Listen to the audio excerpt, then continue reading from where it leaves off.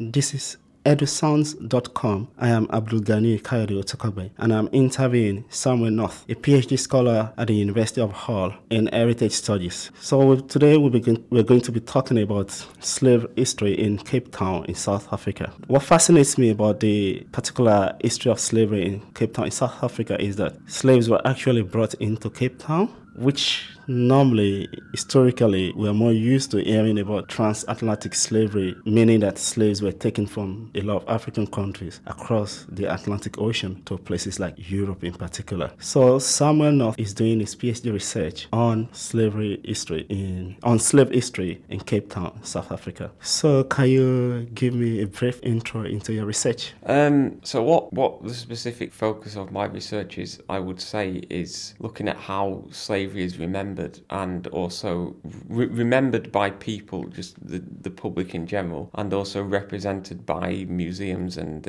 other heritage outlets, I guess, such as tour guides and so forth, in Cape Town. So that's my specific focus, but I obviously need quite a bit of background knowledge on slavery itself in the Western Cape, at what is now the Western Cape area. So I have quite a bit of historical knowledge too, I would say. So, how did you get to go into slave history in Cape Town? Living in England for quite a long time.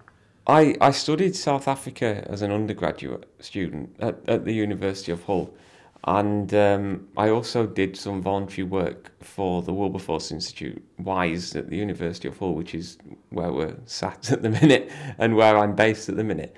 And WISE is an interdisciplinary institute looking at both historical and contemporary slavery. And it was kind of merging this interest in South Africa with the voluntary work I did for WISE with, I guess, funding opportunities which were available at the time, because that is kind of important when you're looking to do a PhD. And this study arose out of confluence of those three factors, I dare say. So you wrote a blog post. On what website was that? That was on South African History Online that the blog post went up. If you probably Google something like slave memory and South African History Online, it would come up, I hope. Okay. In your blog post, you talked about apprenticeship and slavery. I couldn't really get that. The apprenticeship period was in South Africa a 4-year period, which followed the end of slavery. Slavery in Cape Town was abolished, or in South Africa was abolished on the 1st of December 1934, which was a year after most of the places in the British Empire, where you also had the apprenticeship period. Although, of course, when it was abolished in 1833 elsewhere, it was in a 5-year apprenticeship period, because the apprenticeship period expired on the 1st of December 1838, wherever you were. And what it basically was, abolitionists such as Wilberforce, those type of people, they argued that in order to become accustomed to the ways of society, of wage labour, etc., the former enslaved people needed an apprenticeship period, effectively, to, adjust themselves almost to this new way of living. And then there was also the argument that the slave owners needed this period to adjust themselves to paying wage labour, effectively. So it was almost an adjustment period, but what I think it should be seen as is a further 5-year or 4-year period of enslavement, because I think it was effectively perpetuating slavery. There was little difference in the apprenticeship period. So I wouldn't say slavery ended until 1838 properly, and even then it's debatable. Okay, so which part of the world were the slaves brought into Cape Town? Well, the first people came from Angola. But there were two ships came from Angola. The majority of them came from various Dutch East India Company trading stations, or, the Indian Ocean world. So you had areas such as modern-day Indonesia, modern-day Sri Lanka, India as well, but also Madagascar and Mozambique, where the Dutch East India Company had trading stations which they could take advantage of and bring people back to the Cape with them. So it wasn't actually legal to enslave local indigenous people in South Africa, or in the Cape Colony as it was. Hence people were imported. Although indigenous people were employed as contract labourers, and then the distinction between slavery and contracted labour becomes very blurry, and I think perhaps they were one and the same in some some cases. Because in your blog post, you talked about they were referred as colored. Yeah, the term coloured kind of emerged, and I don't think it's necessarily clear where it came from, although it was it was referred to in official records and so forth from the late 1800s onwards. So these were people who were neither white nor black. It was effectively this catch-all liminal category for people who were either descended from enslaved people, so had, I dare say, Asian blood in them, or people who were the product of racial mixture, which of course was a great fear in the Victorian period for colonists, or just anyone who could neither be primarily identified by the authorities as, yes, you're definitely white, or yes, you're definitely, inverted commas, indigenous, black, African, was categorised as coloured, which is still actually an accepted term in South Africa because it gained potency under apartheid as a racial category. People still refer to themselves as coloured. It still appears on the census, whereas of course in the Western world, coloured is a highly offensive term. So I always, when I'm talking about my research over here, I always have to make this distinction. I say, well, coloured is still an acceptable term in South Africa, and it's on these terms that I use it, because obviously I'd never dream of using it over here. Okay. Then you talked about the issue of ancestral roots and weakened the capacity of the community to remember their kind of ancestral roots based on the slavery experience, and they avoid it. What could be the reason or reasons for that? I think one of the reasons, there are so many different reasons. One of the reasons that's connected with trauma, I think, is the shame. There's a certain, it's not so much shame that originated with slavery, it's more to do with the fact that in Victorian colonial society, the people who were classed as coloured were seen or wanted to fit into the established order, I guess, which was the white order, and slavery formed no part of that. So it was kind of, if you want to be white, you don't want to be associated with the supposedly barbaric practice that was slavery. You want to be seen as people who had little to do with that, almost, who had overcome it, kind of, but didn't have this degenerative, or what was perceived as a degenerative experience in their ancestral line.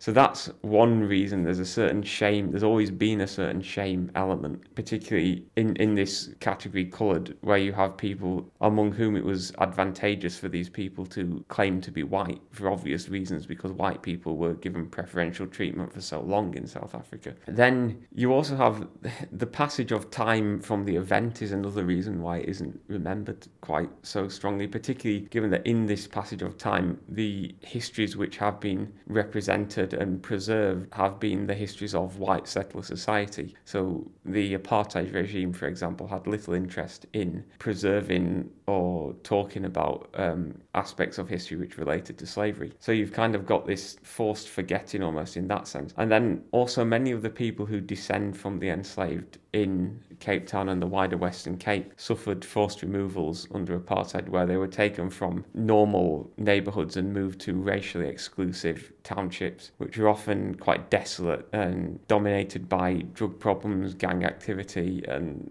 were spatially removed from town centres where a lot of people work. So you have this situation where that memory dominates this kind of inverted commas coloured group consciousness, rather than the experience of slavery, which, say slavery for African Americans is kind of the dominant experience, I guess, in their historical memory, you could argue. Whereas for coloured people in South Africa or in the Western Cape, it isn't. The forced removals has kind of dominated that. So there are many, many reasons why it isn't remembered now, which a lot of them relate to the specific history of South Africa. Yeah, but at the end of apartheid in 1994, the first 10 years of democratic rule in South Africa by the ANC, they refused to go into that path of history, and which, in a way, you couldn't say it's because of apartheid. The immediate post-apartheid ANC regime, I think,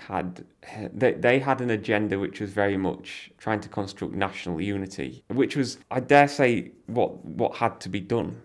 Post-apartheid, you're either going to have violent, or maybe not violent, but sweeping changes, redistribution of wealth, or you're going to do it like the ANC, like Mandela did, which was reconciliatory, nation building, rainbow nation. They were much buzz terms at that time. And what they tried to do was construct a past which was harmonious and which everyone could agree on. So you had this idea of a nation which was united by its struggle against oppression, but oppression meant basically was reduced to struggle against apartheid. So the ANC were kind of interested in the past 50 or 100 years of history, whereas slavery to them was seen as divisive because they saw it as only relating to the history of coloured people. Thereby it was promoting this almost separatist history which didn't speak to either the black African or white populations. So they saw it as this divisive thing and they weren't eager to promote it at all. So as much as that wasn't under apartheid, you see the legacies of apartheid and how that influenced historical teaching are still very much relevant to how it's been treated afterwards. It still dominates the discussion, I think. But the people with the ancestral origin of being enslaved to themselves, I mean, they've been avoiding to be associated with slavery. Yeah, I mean, there are people who've traced their ancestors and who embrace this history now, but they're still, I would say, in a minority, although there are an increasing number of people who I've seen through my own work who are doing this. It's just, I think, other than the factors I've cited, I think in a lot of cases, if you just look at how people view history in general, in a lot of cases, people just aren't interested. In general, I mean, if I was to leave this building and talk to someone walking down the street about what they thought about the fishing industry, which of course is something which is relevant to quite a lot of people in Hull, because a lot of people are employed in the fishing industry, the chances are they might shrug their shoulders and say they don't care, or they might be really interested. So I think there is also an element of beyond, everything I've talked about, the shame element and the forced removals, how that dominates memory and trauma and things like that. I think sometimes you're just going to get people who are interested and other, people who aren't. I think a lot of people have everyday concerns, just basically keeping food on the table as number one priority. So they don't necessarily have the time to go to the archives and research their family history or even be engaged by questions of their own history, because this is a slave descendants, a group of people who in many cases will still be quite poor, not exclusively, but in many cases. So it's very much the more educated community leaders who have embraced this history. Yeah, that brings up the argument that it's always been the interest of academia, who in a way kind of objectify poverty. I mean, that's some argument, and want to use it to promote their own academic achievements. So, I mean, how would they benefit the locals, the real people that are affected? Yeah, I mean, I think a lot of people who've done the research on, and I include myself on this, a lot of people who've done the research on Cape slavery are people who haven't any particular ancestral connection to it. It's been, in that sense, outsiders. And I think this is something which some activists have drawn attention to. I've said, we should be researching this as our own history to try and rally other people to get involved. And I would completely support that. Insofar as how does this affect people who are impoverished? I mean, I would argue, maybe this is idealistic, that having this history acknowledged, having it in museums and so forth, at least does provide a sense of self which can empower, though it has to be done properly. And I think you have to engage with people, and if you aren't engaging with people, then it's that kind of falls flat, really. But how would it empower if you're looking at the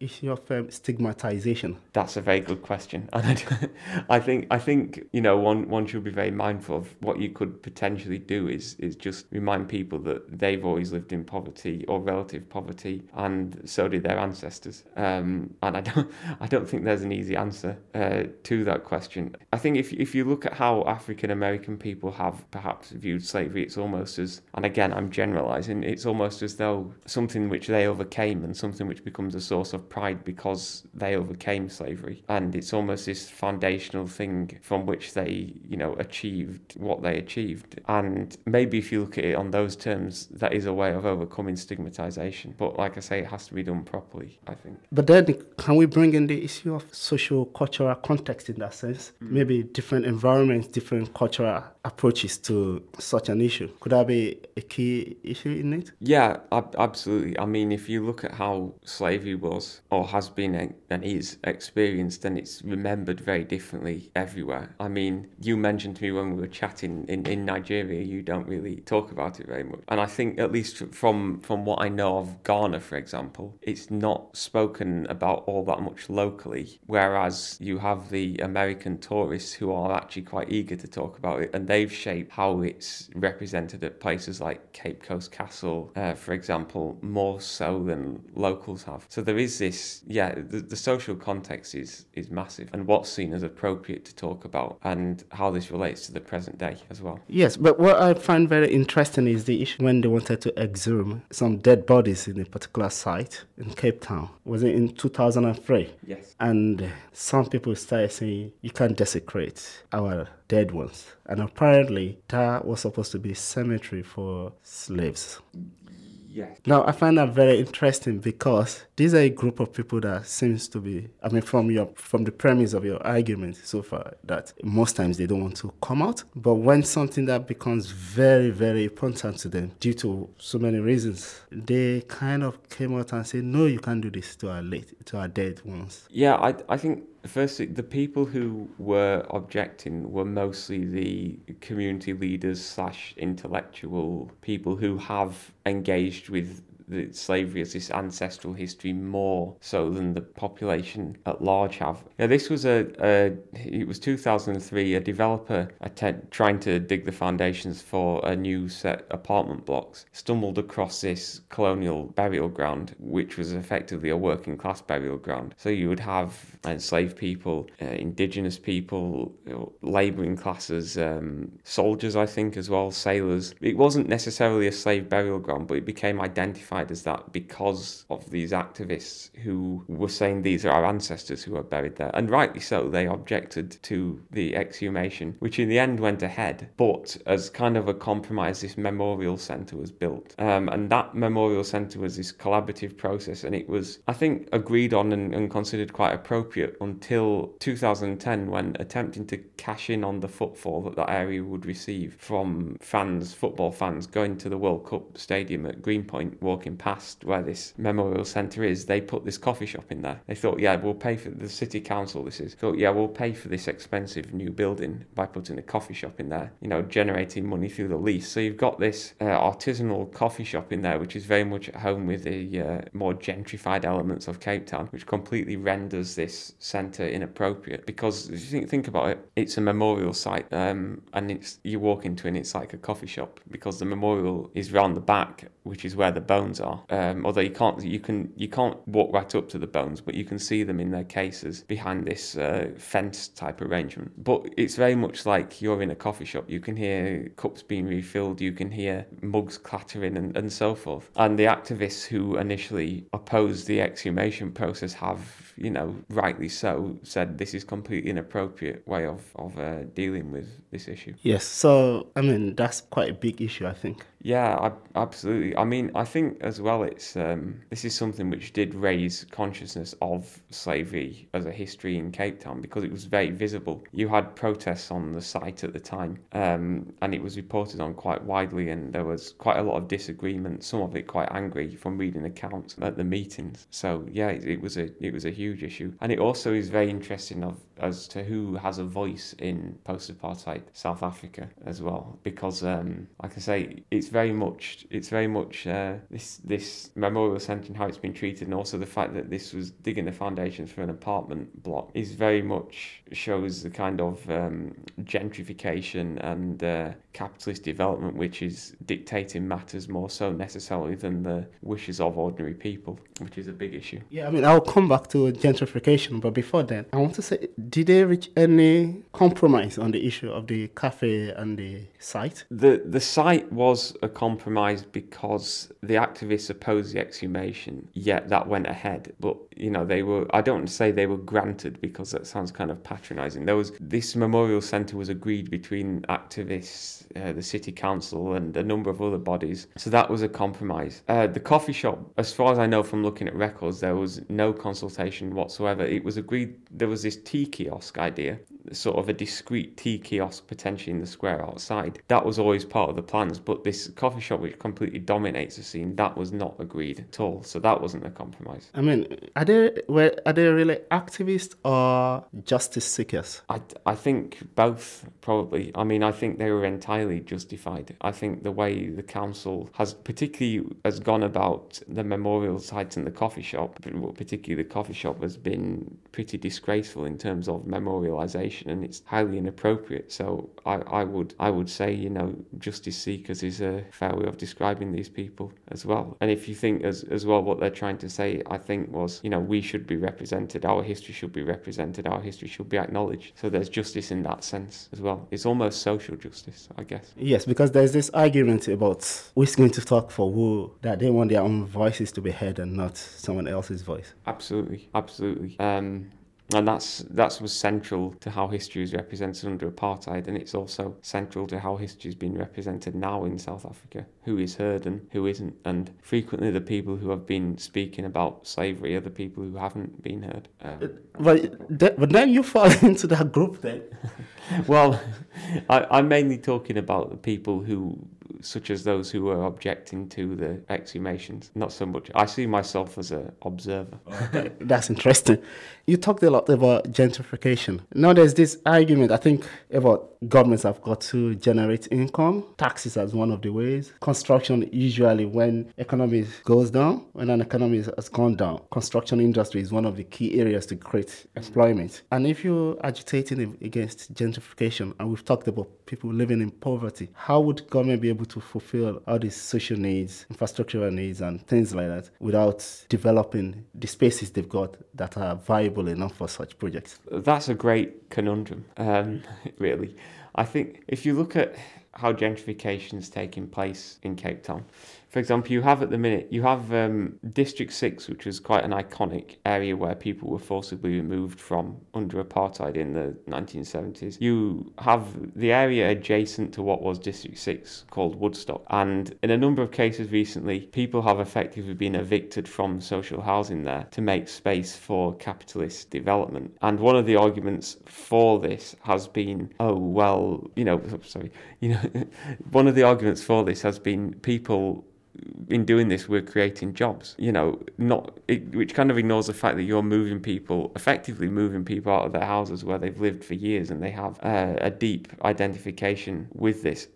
I would say you could still generate income and jobs from construction projects without necessarily contributing to the process of gentrification. You don't have to, although obviously this is a way of paying for these developments, but I don't think you necessarily have to create developments which are exclusive. For example, apartments which cost a lot of money, or let the spaces out to restaurants which are expensive and far beyond the financial reach of many local people. And again, in things I've looked at, developments which kind of ignore or twist history for their own commercial ends. They'll portray themselves as historic spaces or something like that without actually specifically referring to the histories which they kind of are channeling or distorting them or ignoring the kind of more brutal elements, I guess. So I would say it doesn't have to be done in the way it's been done, although that is a very interesting conundrum, which I think is a fine tightrope to walk down. But some people perhaps are of the opinion that it's just like being against a progressive society. I mean, to an extent, that's correct, but I think progressive wouldn't be disadvantaging people, moving them out of their houses and creating exclusive spaces which are beyond the reach of a lot of people. So while I do think it is a valid, job creation is a huge issue in South Africa, I don't think that the only way of doing it is the way that the council in Cape Town have gone about doing it. And it has indeed created, particularly what's happening in Woodstock at the minute, like I spoke about, it has created quite a bit of unrest locally. People don't want to leave houses they've lived in for decades. But is that not a sign of a city progressing? It's a sign that it can attract money for development. I mean, I don't see it as progressive forcing people to leave houses, basically. Particularly when the places they're going aren't necessarily as pleasant or secure as where they've been living. And like I say, it can be done in a far more sensitive way, just in general.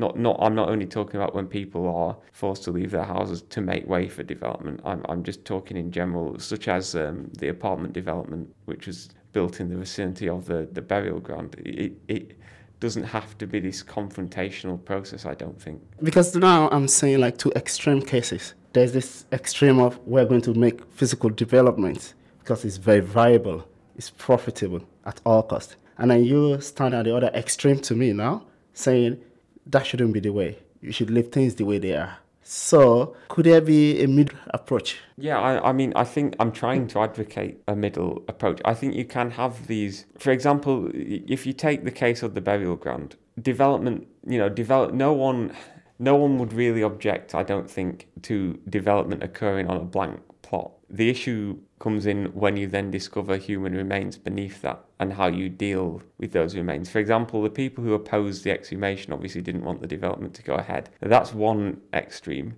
I don't know necessarily if I would advocate that, although I think there are circumstances under which it could be advocated. That could be an appropriate response to not go ahead with the development. The other way of doing it is to go about it in a sensitive way where you listen to everyone's concerns and you come to a proper compromise, which is what the City Council tried to work towards and then I think ended up falling short of when they put the coffee shop in this space. So I'm not against developments like that happening, but I think they can be done in a more nuanced way, I dare say. I think there is a big issue when you have people who perhaps aren't always very affluent objecting to this process, and the people who are moving into these apartment developments are, they're very expensive to rent and to buy. I think there is a big disconnect there, and it sums up quite a lot of the issues in post-apartheid South Africa in terms of what's changed and what hasn't, and the quite gaping gap between rich and poor.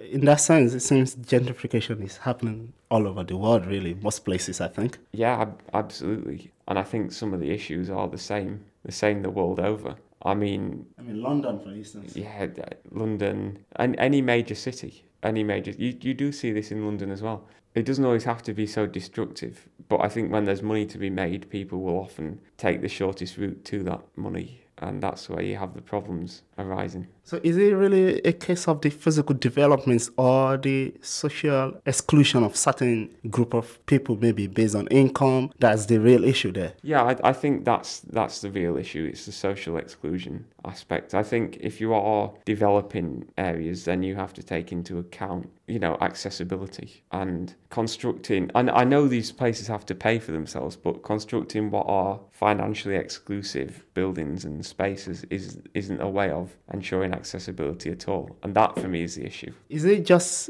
a case of business approach, or there's this mindset that we as humans, we seem to have about living with certain class of people, maybe in terms of economy or income level or something like that? I mean, I think it depends on where you go. I think this fear of the poor, I guess, is something which is quite important. I mean, you see in Cape Town the number of rich estate or affluent residential areas which are dominated by electric fences. And you also see the number of new residential developments which are effectively gated communities surrounded by electric fences. And from speaking to people, the number of electric fences has actually proliferated since apartheid because there's this perception of fear. So yeah, I do think this almost fear of the poor is a big issue there. So on a pragmatic approach now, how can we have a socially inclusive setting? I think, for example, if you take the coffee shop that was put into the memorial, it doesn't have to be so expensive. The coffee isn't by nature expensive,